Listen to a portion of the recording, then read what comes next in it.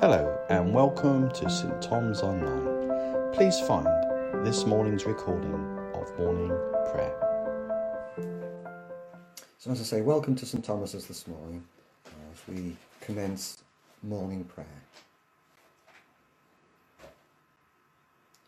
The Lord is good, a strong refuge when trouble comes. God is close to those who trust in him. O Lord, open our lips, and our mouth shall proclaim your praise. The night has passed, and the day lies open before us. Let us pray with one heart and mind.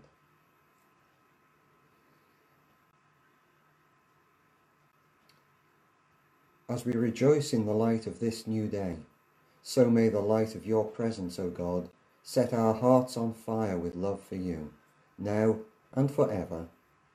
Amen.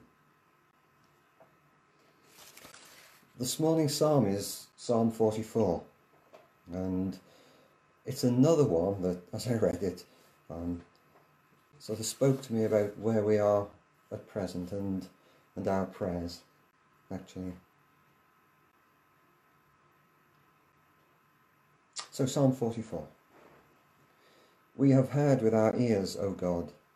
Our fathers have told us what you did in their days, in days long ago.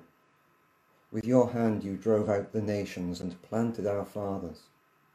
You crushed the peoples and made our fathers flourish. It was not by their sword that they won the land, nor did their arm bring them victory. It was your right hand, your arm, and the light of your face, for you loved them. You are my King and my God, who decrees victories for Jacob. Through you we push back our enemies. Through your name we trample our foes. I do not trust in my bow. My sword does not bring me victory. But you give us victory over our enemies. You put our adversaries to shame. In God we make our boast all day long, and we will praise your name forever. But now you have rejected and humbled us. You no longer go out with our armies. You made us retreat before the enemy, and our adversaries have plundered us. You gave us up to be devoured like sheep, and have scattered us among the nations. You sold your people for a pittance, gaining nothing from their sale. You have made us a reproach to our neighbours, the scorn and derision of those around us. You have made us a byword among the nations. The peoples shake their heads at us. My disgrace is before me all day long, and my face is covered with shame, at the taunts of those who reproach and revile me, because of the enemy who is bent on revenge. All this happened to us, though we had not forgotten you or been false to your covenant. Our hearts had not turned back, our feet had not strayed from your path, but you crushed us and made us a horn for jackals, and covered us over with deep darkness. If we had forgotten the name of our God, or spread out our hands to a foreign God, would not God have discovered it, since he knows the secrets of the heart? Yet for your sake we face death all day long.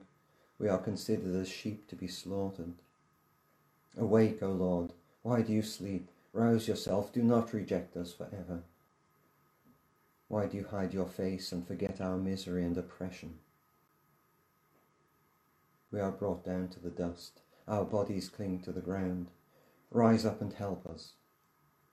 Redeem us because of your unfailing love.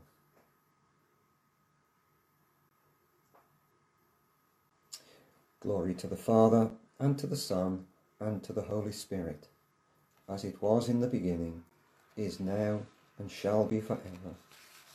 Amen. Oh, that's a powerful psalm, isn't it? Perhaps it will help us in our prayers during the current crisis, as it talks about God's unfailing love. But whatever we go through, God's unfailing love is there with us. And this morning's Gospel is Mark chapter 8, verses 11 to 13. The Pharisees came and began to question Jesus. To test him, they asked him for a sign from heaven. He sighed deeply and said, "Why does this generation ask for a miraculous sign? I tell you the truth, no sign will be given to it." Then he left them, got back into the boat, and crossed to the other side. The context of this questioning by some Pharisees is right after the feeding of the 4,000. I suppose a miraculous sign that Jesus had performed. And this group of Pharisees came and asked for a sign from heaven. And I suppose it becomes a question of faith and disbelief.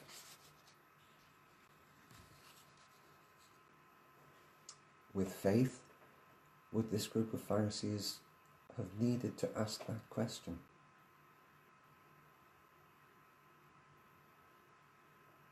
Here Jesus says a sign won't be given.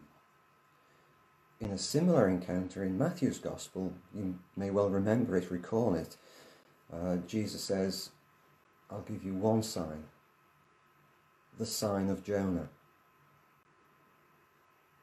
And of course Jonah, who was swallowed by the fish and then 3 days later came back, and which I suppose foreshadows what will happen in Jerusalem at Passover, in the death and resurrection of Jesus. That would be the final sign, wouldn't it? But already, even at this point, when Jesus had this confrontation with some Pharisees, there had been plenty of signs for those who wanted to see them. The healings that Jesus performed, bringing sight to the blind, the miraculous feedings. There were so many signs for those who wanted to open their eyes and see. And I suppose, actually, is Jesus himself not the ultimate sign? Do we need to look further than in Jesus himself? And that just made me think for this morning. It's very simple, really. Isn't it good to give thanks that we do have in Jesus that sign in front of us all the time?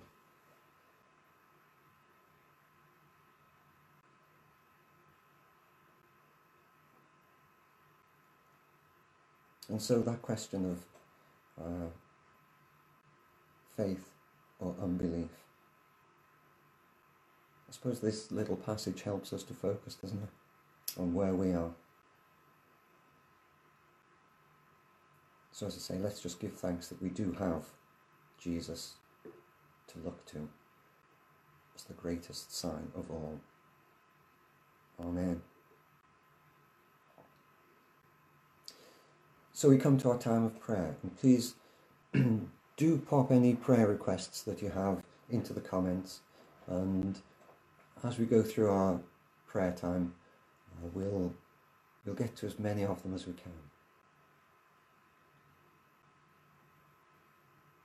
So let us pray.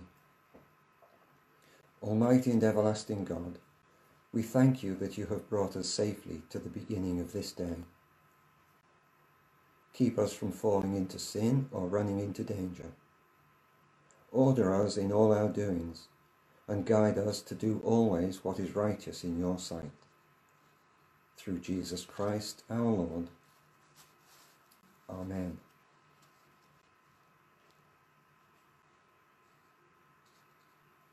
And in line with the Archbishop's call to pray for the nation during this month of February, I'm going to use one of the prayers that were produced as part of that. And it's It appeared on the church's notices this week. Gracious God, as we remember before you the thousands who have died, surround us and all who mourn with your strong compassion. Be gentle with us in our grief. Protect us from despair and give us grace to persevere and face the future with hope. In Jesus Christ our Lord. Amen.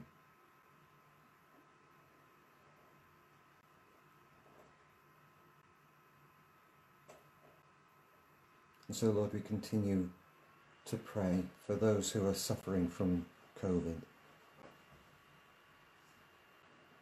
for healing and for comfort. And with Pauline, we pray for Martin's recovery, that the toxins in his body as a result of the COVID will disappear, will be reduced, and that his recovery can continue, Lord.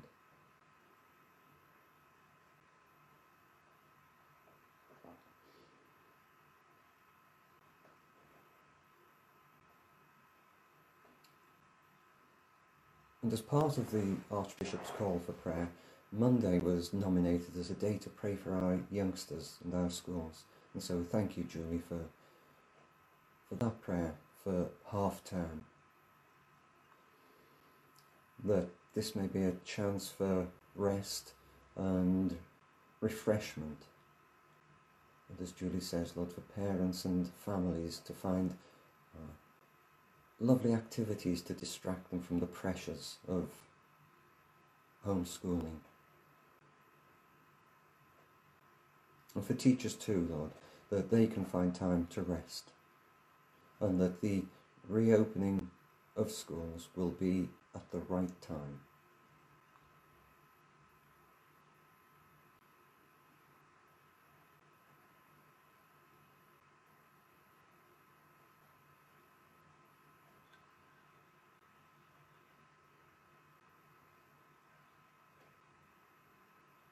And Lord, as Lawrence has put there, we pray for those who are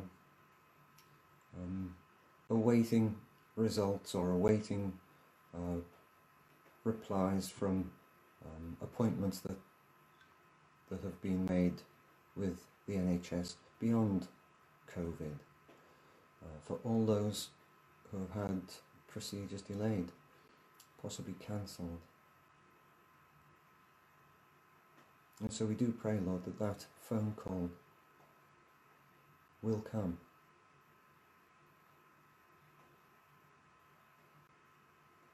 And that there will be positive outcomes as a result.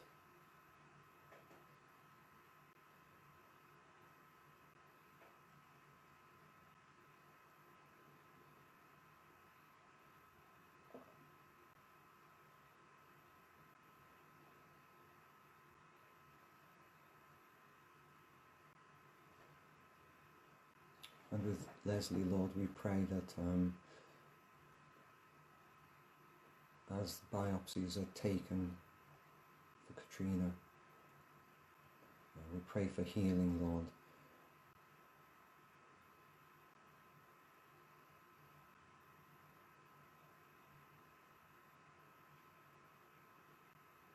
We pray that the doctors can help, and that this won't be delayed too long, Lord.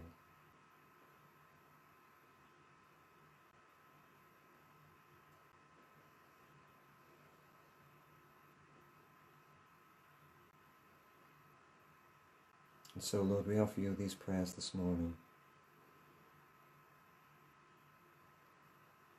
We know that you hear our prayers, Lord, and that you do respond. May we have the confidence to know that your responses will be the best that they can be, Lord.